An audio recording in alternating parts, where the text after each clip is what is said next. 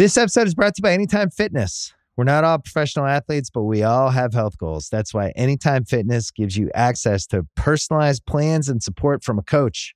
Plus, you can track your training, nutrition, and recovery progress with the Anytime Fitness app, just like the pros. With 24/7 access to more than 5,000 gyms worldwide, get more from your gym membership. Visit anytimefitness.com to try it for free today. Terms, conditions, restrictions all apply.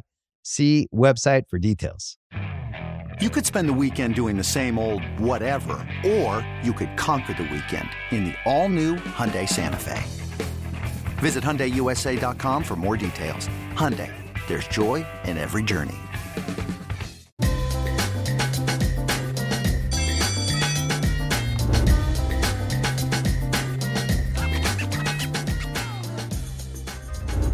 Welcome to Through the Ringer. I'm your host, Tate Frazier, and joining us is a real one. You know him from the Real Ones podcast. He is the Ringer's very own Logan Murdoch. Logan, great to see you, man.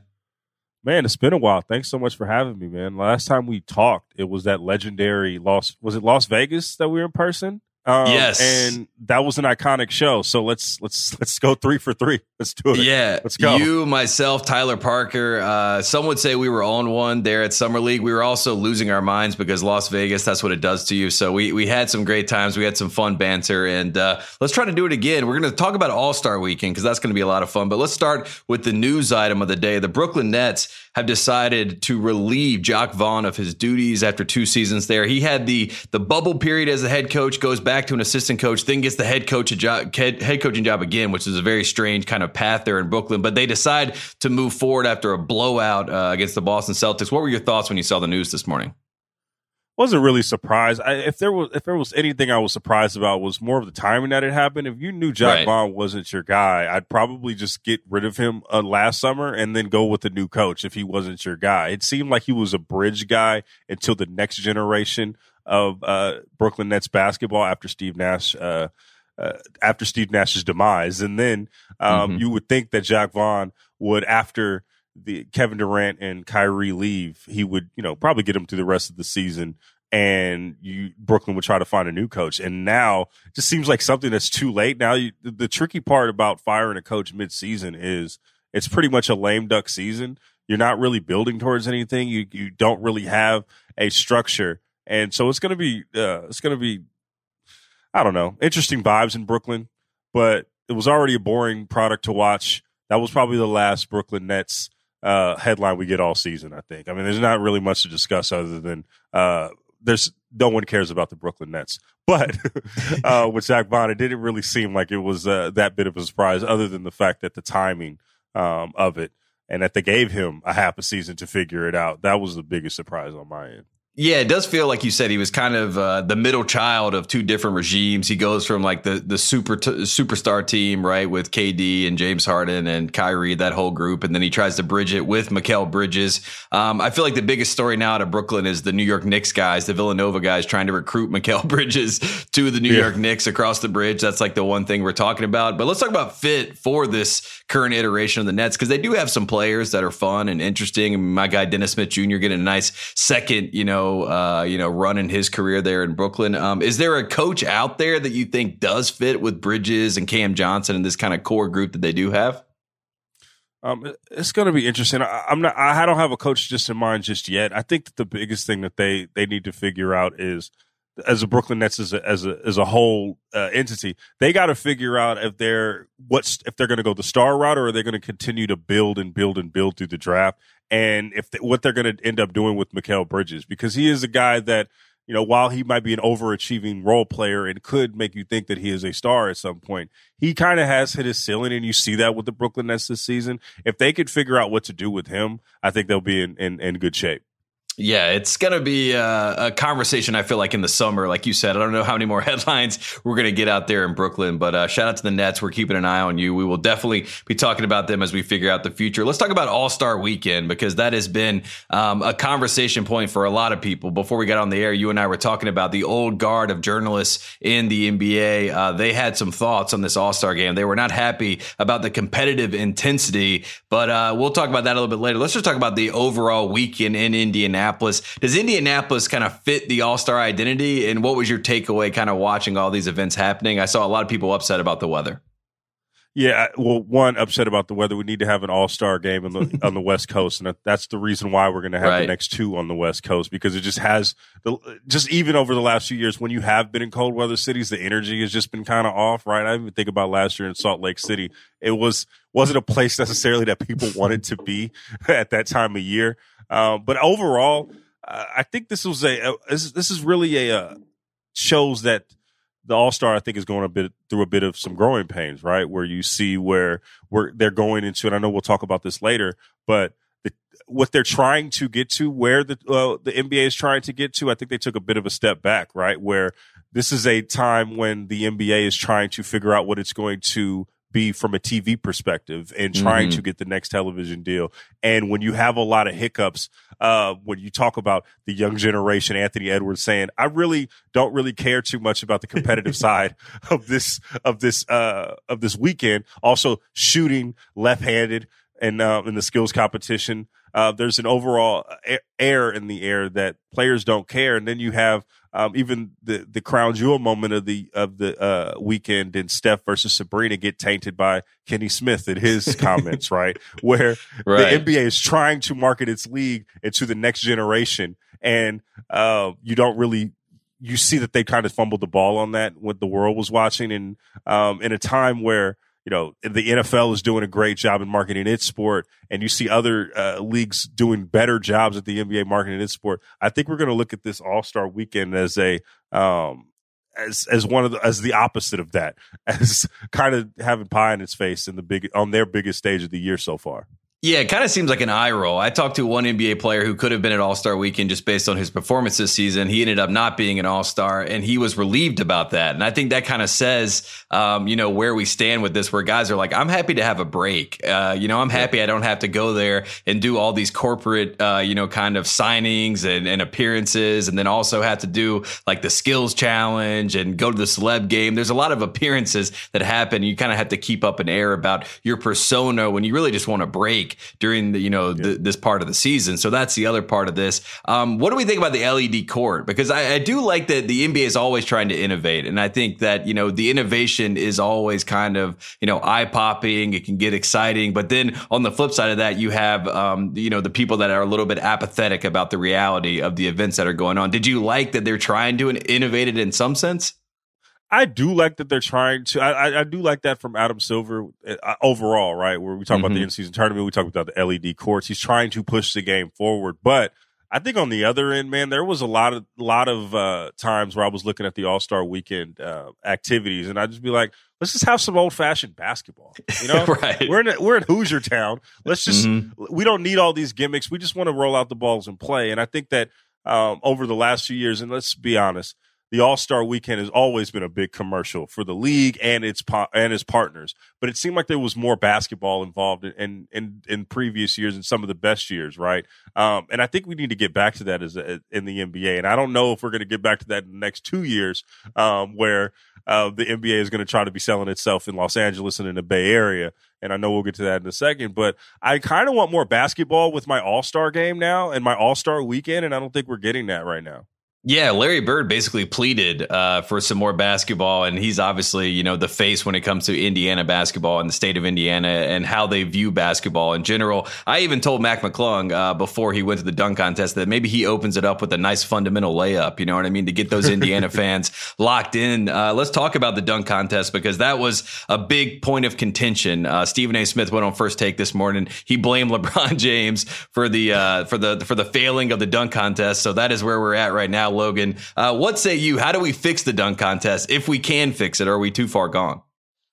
I think we need to have the same way that we fix All-Star Weekend is how we fix the dunk contest, and that is player participation, right? Where you have the league's best players actually participating in the league's marquee events, and specifically in the dunk contest. Like, you don't want a G Leaguer winning your dunk contest every year. You don't even want that participating. You want Jaylen Brown going up against Zion Williamson, going up against Anthony Edwards, going up against some of the biggest high flyers in the league. And we're just not having that right now. And to your point about players not really wanting to go to All-Star Weekend, I'll be the first to tell you, I understand. It is right. busy. It is a lot going on. It is tiring. And then you're doing this all before you're going into the playoff stretch run. It is tiring. But what you the league needs to have is more player participation. And they just haven't had that. And when the players do participate, you see things like what Anthony Edwards did, throwing up left-hand 3-pointers, and to the chagrin of Reggie Miller, who was just absolutely pissed off the whole night. We need more of that. And I hope we get that in the next few years. And so we'll see what happens. Yeah, it does feel like the 3-point contest has kind of taken, over the hype of the dunk contest is now the 3-point contest. Dame Lillard wins the 3-point contest, gets the Dame time moment. Everybody was, excited about that. But then the real show, like you mentioned before, was Steph taking on Sabrina. This was where I think this is what they got right? It feels like we're going to run this back in some capacity. Just before we get to the commentary part of it, what did you enjoy about seeing Sabrina go up against Steph? Well, I love the bigger overall thing is the integration of the WNBA into the NBA, right, as a whole. Now, it's happened in previous seasons and previous decades, but I think that the NBA is doing a really good job of including the W in a lot of its events. And you have two of the biggest stars on both leagues going up against each other. And I'm just going to say, I do think there's an opportunity for a rematch in the Bay Area. It's too good to be true for Steph in his home court. Against Sabrina in her home region. I think that's a shoe-in to grow the game for both the NBA and the WNBA. So I think it was a really good job by the two leagues and a great idea for both of those players to participate and play against each other. And it was great that Sabrina had a great showing, right? She made Steph sweat during her participation. So I think that that was a great job. If they can build more activations between the NBA and the WNBA, I think we'll all be better for it. Yeah, Dame Lillard had 26. That's exactly what Sabrina put up. And you could see it in Steph's face. He kind of had this moment of like, oh, I got to lock in. Like, I got to make sure I handle my business here. So that was great. And then on the back end, like you said, we had Kenny Smith, Reggie Miller. They were basically arguing about, if she should have shot with the WNBA ball, if she should have shot from the NBA line versus the WNBA line. Talked about this story, back in middle school, Sabrina was told that she should just play with dolls instead of be a shooter, but it wasn't framed in the way that it was a story. To sound like Kenny was talking about her going to play with dolls. I mean, how much did that kind of take away from the enthusiasm of that moment, or are we all kind of blowing it a little bit out of proportion? Nah, it took away from the moment for sure. And I think it was a really missed opportunity from the NBA and Turner Sports of not having Candace Parker a part of the festivities, right? You have to have someone who knows the game talk about the game that they know. And I think the NBA missed the ball on that. And also just the general misogyny that we have when we talk about women in the WNBA. We just saw that come to bear once again. And it was really disappointing to see that out of Kenny Smith. It was really disappointing to see that out of the NBA in a moment where it should have been uplifting another sport. I think that, with our, like I said, misogyny, just overall immaturity when we talk about women's sports really showed on the NBA's biggest stage, and that wasn't good, especially considering the fact that the WNBA is growing.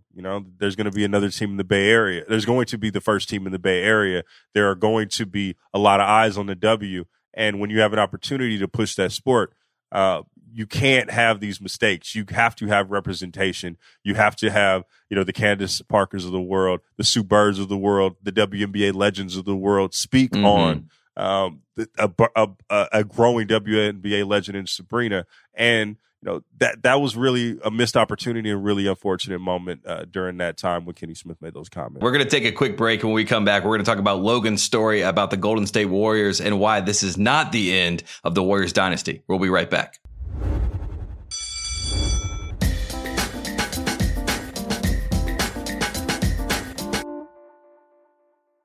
This episode is brought to you by Jiffy Lube.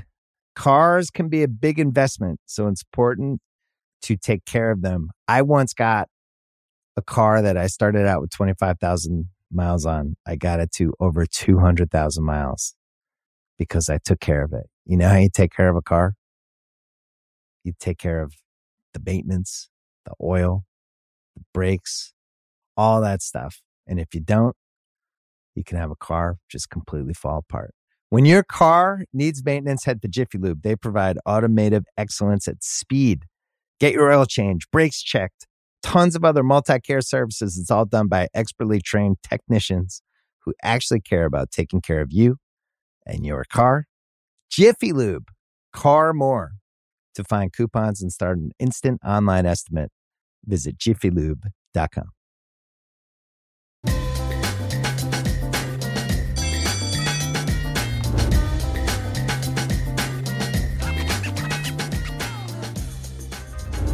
Welcome back to Through the Ringer. We're here with Logan Murdoch. And Logan, when we need information on the Golden State Warriors, we go to one man here at the Ringer, and that is you. And you wrote a great piece about this team, basically about the connectiveness of this group, this core group that we've seen with Draymond, with Klay, with Steph, and Steve Kerr. Why is this not the end, and why are they kind of doubling down on who they are as a core group right now? Because every time they find themselves in a jam to Golden State Warriors, they always turn to these four guys, Steph, Steve, Klay, and Draymond, right? And there was a quote in the beginning of the story where it was interesting that Steph said it, where he goes, yeah, we've always tried to just have people build around our core, and we just add people to our core. If there's a Kevin Durant, why not? You know, if we want to go get LeBron, why not? But he's going to have to play with us three guys and be coached by Steve Kerr. I think that their relationship transcends just the basketball relationship. They want to ride off into the sunset, and I think that it's more important for them to win a championship together than win a championship. Maybe just Steph wins his last one, right? Or maybe or break it apart as a whole. They want to ride out into the sunset together, come hell or high water.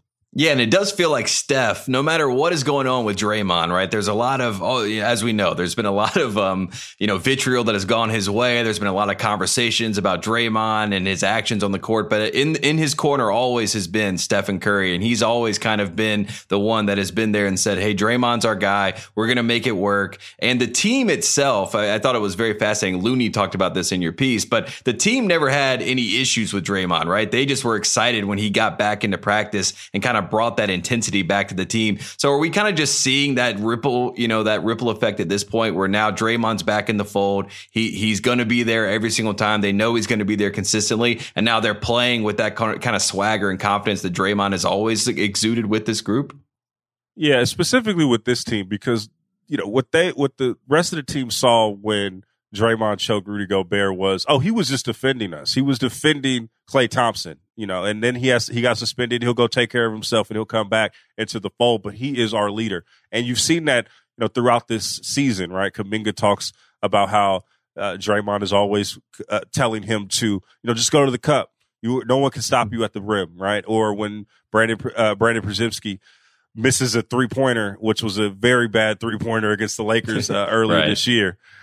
He tells him, no, keep shooting that. We want you to keep shooting. And he gives these young guys confidence when he's on the floor. And, from a defensive perspective, he calls out all the sets. From an offensive perspective, he is the offense. I know Steph Curry, is the system, but the heartbeat of that system is Draymond Green, getting guys in the right position, passing to the right guys, and making sure that offense flows. So he has been so important to this Golden State Warriors team, and specifically this season. When you see him out of the lineup, the numbers suggest that this is not a really, really good team. And when he is in the lineup, they're a solid bunch. And we'll see how that goes for the rest of the season. But no matter for the foreseeable future, Draymond is going to be a part of that group.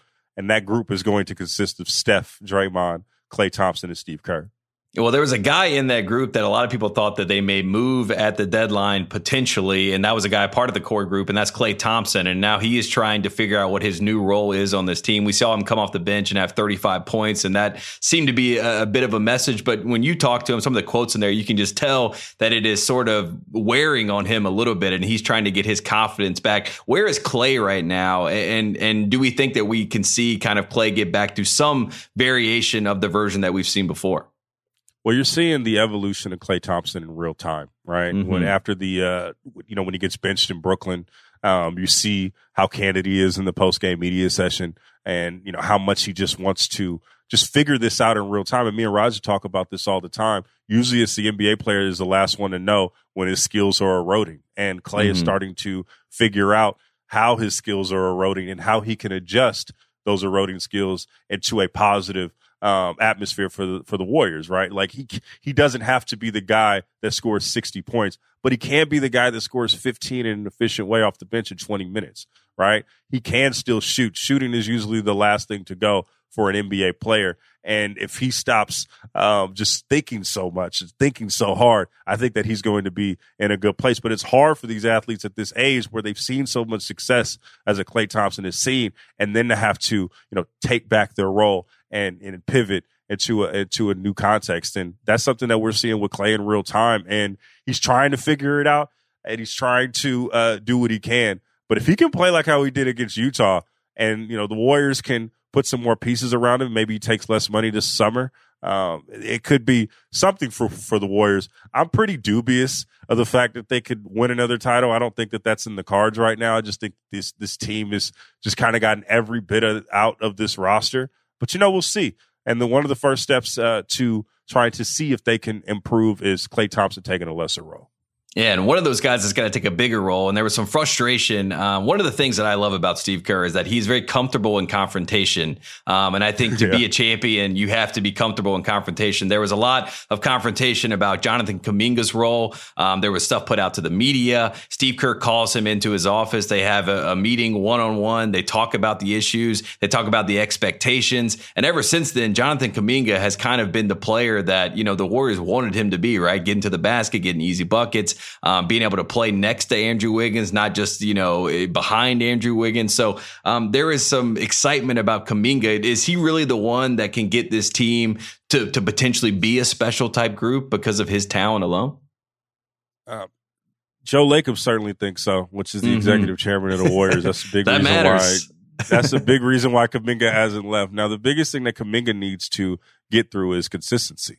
There's the thing that the Warriors coaching staff complains a lot about is, can he do the little things? Can he box out? Can he go to the cup? Can he not settle for jump shots? Those are the biggest things that'll keep him on the floor. The little things. Everybody knows that he can dunk, that he's super athletic, that he has defensive potential, but he has to continue to show that on a regular basis. And if he could do that, and he can be that 20-point per game scorer and kind of supplement Wiggins, not only does it give the Warriors flexibility and potentially moving Wiggins in a bigger deal, it also solidifies Kuminga's role on this group for years to come. Yeah, I think he is the one that really is the X factor for this group. Let's talk about a story that leaked right after the trade deadline. And our boss, Bill Simmons, he thought it was genius that the Lakers, in his opinion, put this story out there that LeBron, the Warriors had interest, Joe Lacob in particular, had interest in bringing LeBron up to the Bay to join Steph Curry. What was your read on that situation? How close was it to being real? And would LeBron fit in with this Warriors group, in your opinion? Let's go through that. I think that I don't think it was ever going to happen. I think that's a rumor that continues to go up. LeBron coming to the Warriors, and I know Joe Lacob, he is going to swing for the fences at every single turn, and he can't light help years himself. Ahead. Yeah, if he sees that there's a generational talent out there, he's going to try to get it. If he hears that LeBron is maybe could happen. Now, I do think that Draymond was blowing up a little bit of smoke, because there's no way that LeBron is going to leave Los Angeles. There's no way that he is going to play second fiddle to Steph, no matter how great that would be. There's no way that he would win a title knowing that Steph got him a ring, or even the thought that Steph would get him a ring. That was never going to happen. What is key, though, is knowing that Joe Lacob will press the button at any time if need be, and blow up his roster to get the Giannis, to get the Durants, to get the LeBrons. He will do that at any turn. And that's going to be interesting to see, once Steph leaves, because as long as Joe Lacob is the owner of the Golden State Warriors, he will be swinging for the fences. So, I mean, if Luka's on the table in 8-9 years or something like that, right? Or if maybe Shai Gilgeous-Alexander is there. If Wemby is there out there in 10 years, Joe Lacob is going to go try to get them. And this is how he's always been, and this is how he's always going to be. So there's always going to be these types of leaks of him trying to extract another superstar from another team. That's just in his DNA. He wants to win, and he wants titles. It's interesting because Joe Lacob's his idol is Jerry Buss, and he wants to have a Jerry Buss like effect on the league when it's all said and done. And he wants the Warriors to be mentioned in the same name as the Lakers and as the Cowboys and the Yankees. And how do you do that? You stockpile on stars. So Joe Lacob is going to continue to do that for years to come. Well, the biggest star in the game is LeBron James, and he said at All-Star Weekend that he has, quote, not that many seasons left, and then he said he's 50-50 on doing a farewell tour or leaving the game like Tim Duncan. I think everybody got a little bit of a chuckle out of that, but what are your thoughts on LeBron? Like, how many more years do we think we have left of LeBron, and are you prepared for the full year-long farewell tour of LeBron James? I think we have, I don't know how many years that we have, because it feels like after every single season, there's the thought of, is it just one more? Like, is next year going to be like LeBron's year? I just don't know. Only LeBron knows that. What I will say, though, is there's no way in hell he's not going to do a farewell tour.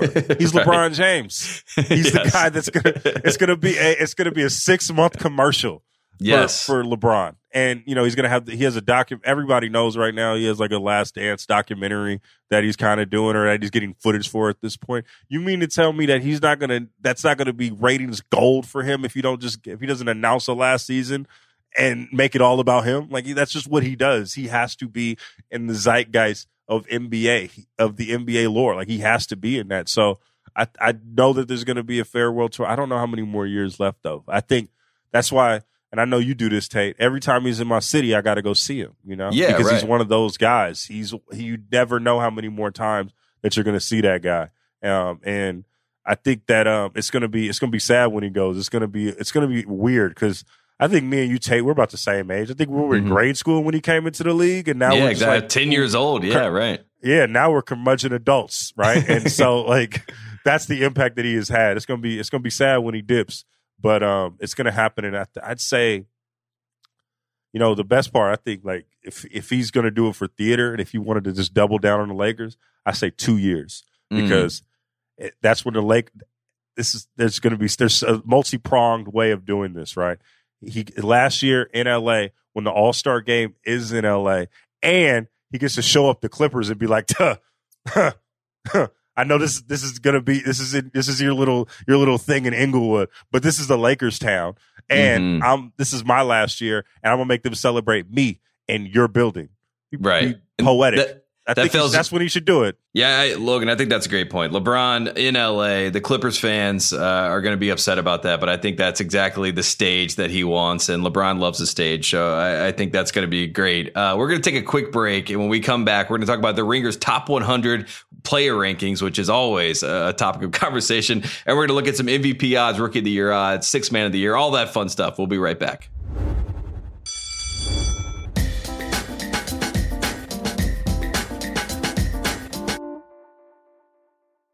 This episode is brought to you by Hotels.com. I was traveling internationally last year. I was in Mallorca. I didn't know the island well. I said, let me head to the north, head towards the water. Let me go on Hotels.com and see what they have available. Something preferably on the beach, maybe even a gym. Not only did I get those things, there was a kids session with exercise, gymnastics in the water, pony rides, a train. It had everything, and I didn't even want any of those things. But at least I knew they were there, just in case I changed my mind. And now finding the perfect hotel has never been easier thanks to the Hotels.com app. Whether you're looking for a family-friendly, right, all-inclusive or a relaxing spa weekend, you can find exactly what you need and compare hotel prices, ratings, and amenities side by side. So start planning your next getaway and find your perfect somewhere in the Hotels.com app.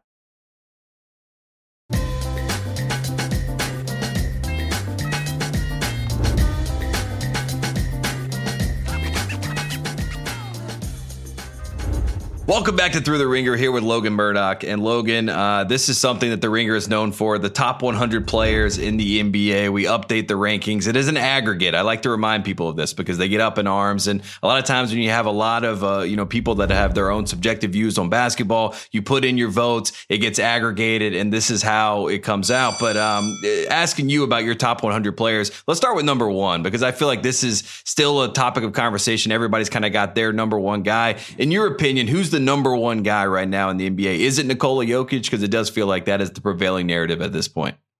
No, it's Nikola Jokic. It is what it is, right? And I feel like the Nuggets, because the Nuggets are the new Spurs and everybody thinks they're boring, people don't really pay attention to them as much as they should. And just like Tim Duncan, Nikola Jokic is just doing his thing. 26 a game, 12 rebounds, 9 assists. Like, he's going to get another MVP. He's just stacking it up. And what I love about Jokic, man, is he is the everyman, right? He makes me feel that I can be an MVP in my heart. You know, when I'm on the intramurals, right, and I can't jump, but like this much off of the ground. And I just think like, Jokic can't do it either. He can't jump that high, but he's averaging 26, 12, and 9. I can do that. That's what I love about him. You see that? There we go. Yeah, thumbs up. He's just like us. He's just one of us. Shout out to Jokic and Luka Doncic this weekend at All-Star Weekend. They were both doing their best to be the everyman. Luka got stuffed on a dunk. Then he goes in at halftime and he's responding to people on Twitter. I mean, just like all the rest of us would. So shout out to Luka. Shout out to Jokic. Do you respond to people on Twitter? If like people knew that you was hooping outside in LA Fitness, would you respond to them on Twitter like mid-game, right? Like if you had to go take a water break, would you go respond to them like say, forget you or F off or something like that? Would you do that? If it fires you up, you know what I mean? I think it's all about how you are mentally built. You know what I mean? Like if something like reading some harsh commentary might take you out of your game, obviously avoid it at all costs. You know, that's the 0 dark 30 approach. Like if Jomi hits you during a game on Twitter, are you responding to him or no? I think I'm responding to him. I'm way too online. I'm way too on my phone. You know what I mean? So I'm probably responding to Jomi, and maybe it'll fire me up. Plus, typically, the best reaction is I laugh at everything, Logan. I don't know if you know this, but when people are saying, harsh things, I think it's funny. But that's just, that's just what it is. I don't know. Yeah. But let's look at the rankings because a lot of people have some thoughts on this. Steph Curry at number 5. Do we think that's too low for Steph? I could see the argument one way or the other, but I do obviously think Steph's a top 5 player in the league. He's a top 5 player in the league, but I think this is right where he should be, right? Like his team is just a game above 500. He has been injured. He's also has some stretches where he hasn't shot the ball well, like when Draymond Green wasn't on the floor. Yeah, Steph's is right there at number 5. He's right. He shouldn't be an all-star starter this season, and he shouldn't be higher than number 5 at this point in the season. Like he's put up his numbers, 28 off 42% from the 3-point line, but like his team isn't great. So sorry, Steph. I mean, not really sorry because y'all team need to do better. Let's look at some of the odds here. I know that you're a betting man, Logan. This is what you do. Let's look at the MVP odds. Right now, Jokic is the favorite at -140. SGA, second best odds, +210. Giannis +850. And then we get into Luka, Jason Tatum, Kawhi Leonard. But it's really a 3-man race at this point. Is there anyone? Do you think Jokic is the foregone conclusion, or do you think Shea can make a case here and you would take him? I think +210. Yeah, please. Yo, man, I think I might. If I wanted odds, like good odds, I would take Luka. You know why? I like the trades. I like the trades that the Mavericks made in the over the trade deadline with getting Gafford there, and they could go on a run to end the season. And if you get those, if you have like Luka getting the ball at all times, I could take Luka with those odds. Now, as a betting man, that looks good. That looks good. As a betting man that I am, and all the things that I know about gambling, I think I'll take Luka. Yeah, I like that. +1100, Luka Doncic. I think that's a great bet there. That makes sense, right? It does make sense. Right? Is that better? Is that good? You tell me. You tell me, Tate. Is that good or not? We're on FanDuel TV, and that's great. And I think people like when they have high value there. And Luka Doncic, like you said, he's going to have the ball in his hands, so he's going to be able to dictate the terms when he's playing these games. So I think that's a good one. Let's look at Rookie of the Year. Victor Wembanyama, the heavy favorite at this point, -600. Then Chet Holmgren, +500. Then you get Brandon Miller, +1,500 or +15,000. My God, it's even crazier than I thought. Jaime Jaquez and Brandon Pajemski out there with the Warriors. Victor Wembanyama, he is the Rookie of the Year, right? We don't see any world in which Chet could make a run. No, I think the MVP, just like Rookie of the Year, it's all about narrative, right? Mm-hmm. And who has the best narrative going into the backstretch of the season.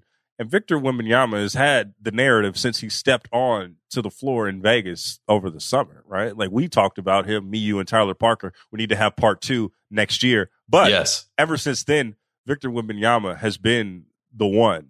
He has, he's had the games where, they're historic young games right now. I know the Spurs haven't been good, but he's like flirting with almost a quadruple double, right? He's having the triple double games. He went toe to toe with Durant earlier in the season and won, right? Like he's had those things, right? I think Victor Wembanyama minus 600. It feels like it's inevitable at That's this fair. point. It's fair. You know what I mean? It's fair. Let's look at most improved because I think that's a fascinating race as well. Tyrese Maxey is the favorite at minus 200. Kobe White there at plus 410. Sengun plus 750. Kuminga plus 850. Kuminga's kind of getting his odds closer and closer. Those are the top 4 guys.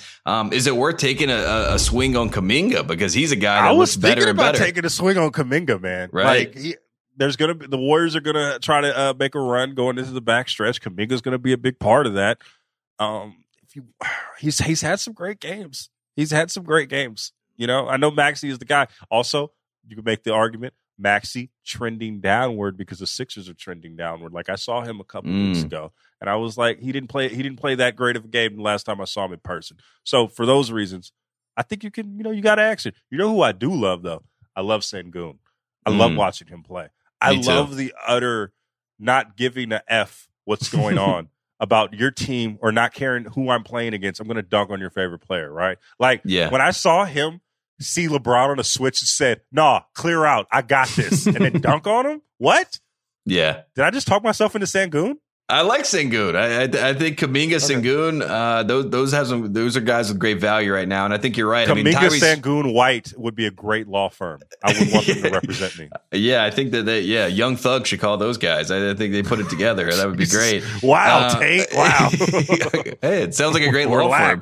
Yeah, 6-man odds. We got Malik Monk out in Sacramento as the favorite, minus 115. Tim Hardaway plus 180, nipping at his heels a little bit. But then you got Norm Powell plus 950, Karis LeVert plus 1900. 6-man of the year. Do you feel like it's Malik Monk's to lose at this point, or do you like taking a swing on someone like Norm Powell because obviously he is climbing as well? I love Malik Monk. I love the way the city of Sacramento reacts to Malik Monk corner threes.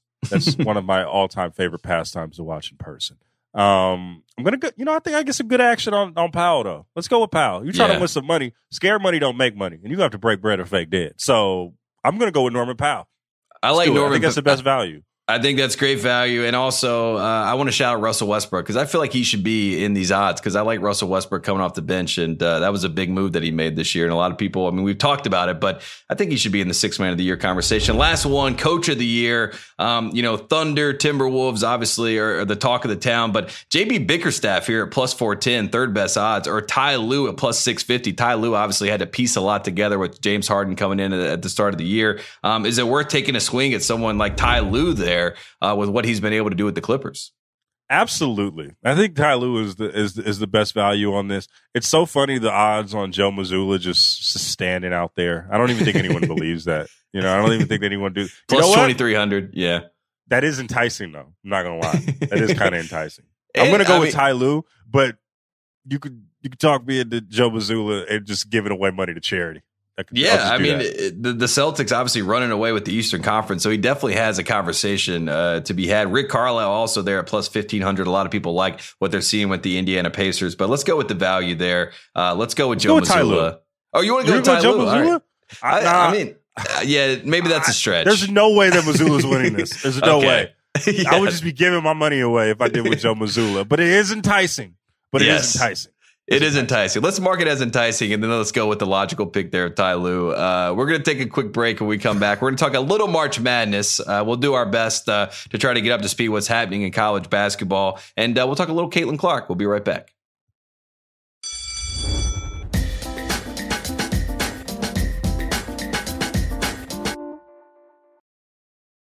This episode is brought to you by Atlassian. Atlassian software like Jira, Confluence, and Trello help power global collaboration for all teams so they can accomplish everything that's impossible alone. Because individually we're great, but together we're so much better. Learn how to unleash the potential of your team at Atlassian.com. Atlassian.com. Atlassian. Tap the banner or visit this episode's page to learn more.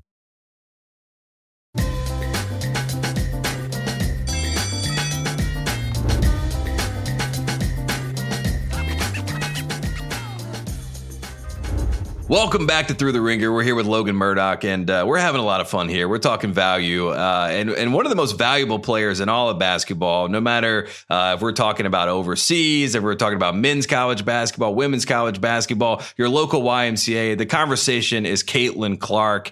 And I know that she has caught your attention, as she's done with so many people that love the game of basketball. But just how many times have you watched Caitlin Clark, and how much has she kind of come across your way where you're like, man, I just can't deny how great she is? She is amazing. You know, when you see her, I think I saw a few years ago against Paige Buckets. And that was one of the all-time games, right, where you see women's college basketball kind of have a bit more of a resurgence. You saw that, you know, with Dawn Staley a few years ago with South Carolina, but we're kind of getting to another level of resurgence with college women's basketball, similar to the late '90s when you had Rebecca Lobo and you had Sue Bird and you had that initial late '90s push, and you're starting to see that with Caitlin Clark. She's in the zeitgeist. When is the last time that you have seen a woman be the talk of college basketball? Like, not even just men and women's, right? We don't even talk about men's. You're going to talk and give your top NCAA. I'm looking at the rundown now. You're going to give the top NCAA teams. I'll give you some picks. Men's basketball. I'll give you some No value. one's going to care, including me. I'm not going to care. I'm just going to listen to you because I'm watching Caitlin Clark and Angel Reese and everybody that has been great in women's college basketball this season. And it's been a big year for that. And I can't wait to see what she does in the tournament because she has the it factor. And she has she has a lot of the cosigns from the OG. Sue Bird loves her. Candace Parker loves her. Everybody within this loves her. It's similar to when Sabrina kind of took the world by storm a few years back in the 2019-20 season. But you're starting to see that at another level with Caitlin Clark.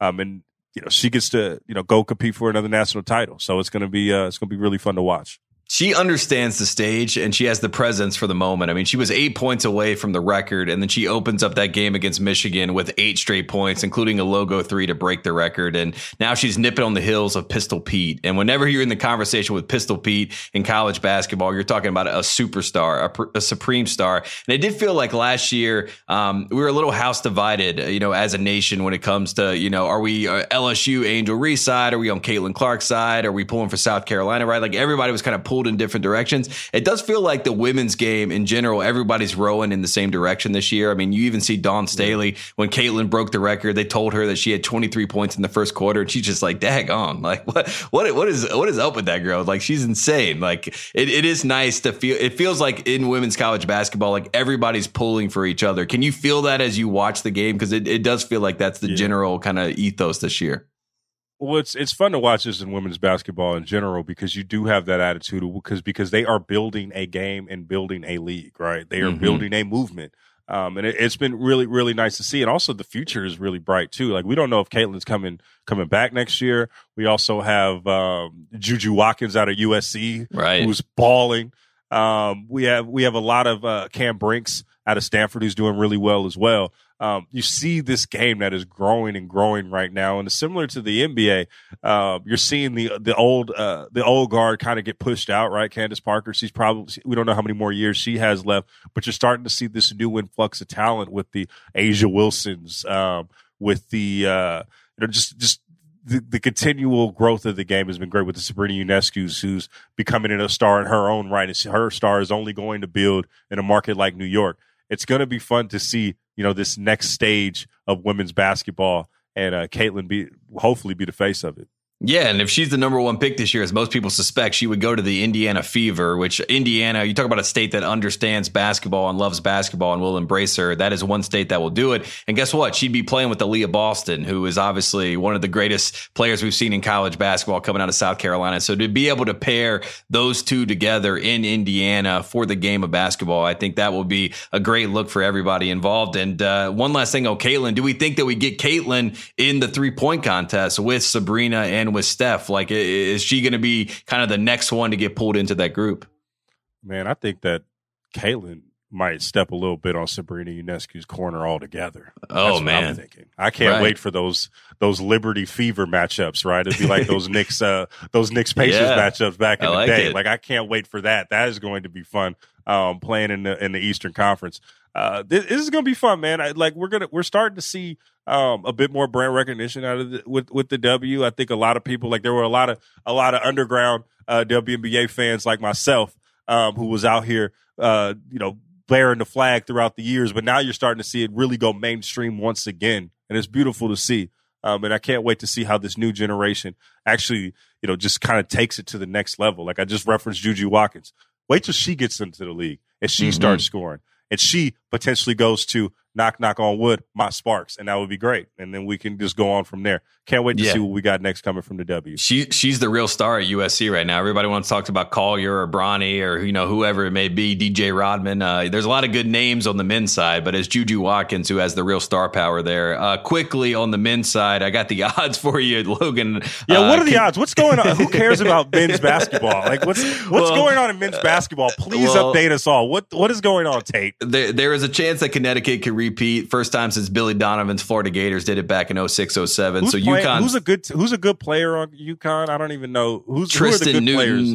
Tristan Newton, Mr. Triple Double, 6'6" point guard. He's someone to keep an eye on. Obviously, he was their point guard last year. Can he beat Caitlin Clark? I don't think so. I don't think that he can beat Caitlin Clark in a one-on-one game. I don't think he can. Maybe that's the matchup next year at All-Star. But I think UConn, they look like a juggernaut right now. And until someone can put it on them, I think that is the bet.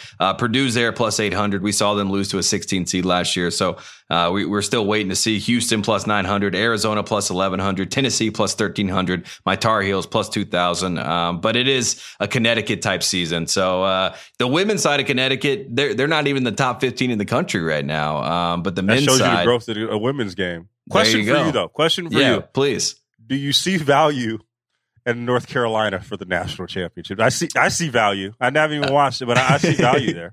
I see value. RJ Davis, Harrison Ingram, Armando Bacot. I like that big three. I like that RJ has kind of been the driving force of this group this year. Most important player on the floor is Harrison Ingram. I love his rebounding. You got two guys who can get you double doubles, and Hubert Davis, a very mild mannered guy, but when it comes down to being competitive and getting his group ready, he is the right guy for the job. So I think Carolina, it's worth taking a swing there, potentially. What do you think about the Duke Blue Devils this year? I don't even watch. I'm just spitballing and asking questions about. Here's a name that you need to know: Jared McCain. That is the name that you need to know. Out of Notre Dame High School out here in Sherman Oaks, he's a freshman at Duke this year. Just had 35 on the road at Florida State, and the guy, he's a superstar. He's going to be a lottery pick. So Duke is going to be a force to be reckoned with, as they always are. Carolina plays at Duke to end the ACC regular season in Cameron Indoor. That'll probably be for the ACC regular season. So Carolina Duke still thriving despite college basketball. Cal and Stanford are going to the ACC next year. I need to see you up in the Bay Area. I need to see you up in the Bay Area for Stanford, North Carolina. We need to go to a game. What's up?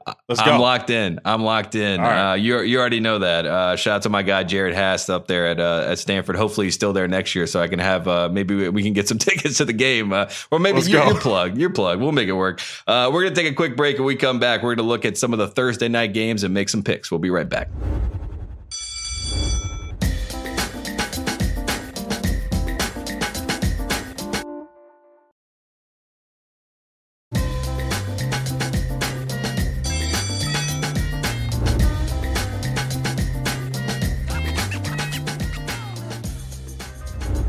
Welcome back to Through the Ringer, here with Logan Murdoch. And Logan, we are going to look at Thursday night's games because the NBA is back on Thursdays. And let's start with the Lakers taking on the Warriors. Warriors minus 4.5 in this game. LeBron may not play in this game. We'll see what happens with his ankle. But who do you like here? Do you think the Warriors can handle business at home? I'm going to go with the Lakers still. I don't trust the Warriors. I think the Warriors are who they are at this point. I'm going to go with the Lakers coming right out of the break. I think that they're more primed to go on a run than the Warriors. I'm going to take the Lakers. And the Lakers are kind of a different team when LeBron doesn't play. I don't know what it is, but they kind of put on like a showcase when he's not playing. We saw that in Boston a couple weeks ago. So that's something to keep an eye on. All right, we got Clippers taking on the Thunder. Thunder minus 2.5. These are some great matchups, by the way. Thunder minus 2.5 in this one. Do you like the Clippers on the road, or do you like Thunder staying pat at home? I think the Thunder staying pat at home. And you know what I'm going to take? I'm going to take the over. I like it. I'm going to take the over. This guy is a betting Isn't that what man. you guys say? Oh, my gosh. Oh, man. That's wow. what we say. That's what they say on FanDuel TV. Next one, we got Jalen Brunson and the New York Knicks taking on Tyrese Maxey and the Philadelphia 76ers. Sixers -1.5 in this one. Do we think the Knicks can go into Philadelphia and get a win? Yes, I do. And I think so, too. You know what? I've been having trouble with this, too, Tate. But you know what I'm going to do? I think I'm going to take the over again. Yeah, this guy loves the overs. That's what I'm going to do. Yeah, I love it. Last game, Logan. The Phoenix Suns, Kevin Durant, Devin Booker going to take on Luka Doncic and the Dallas Mavericks. Mavericks -2 at home. This is a great rivalry. This has continued to be a great rivalry. Luka and Devin Booker seem like they're on better terms these days, at least. Who do you like in this game? I think I'm going to take the Mavericks. And, I really considered this. I really considered taking this right now. I really consider taking the under on this matchup. But you know what? I'm feeling frisky, so I'm going to take the over.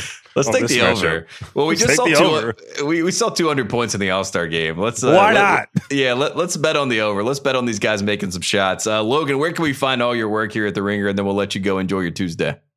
You can find me on X or whatever you call it right now at Logan M. Murdoch. You can find me on Instagram at Logan M. Murdoch.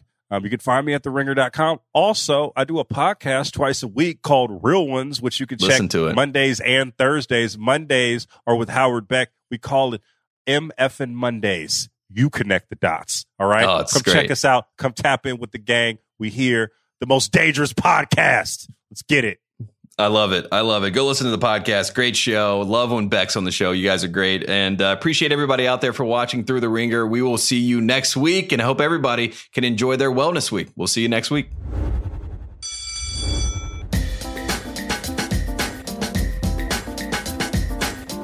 This episode is brought to you by 20th Century Studios' Kingdom of the Planet of the Apes. As a ruthless king builds his empire at the expense of the remaining human race, a young ape will fight for the future of apes and humans alike.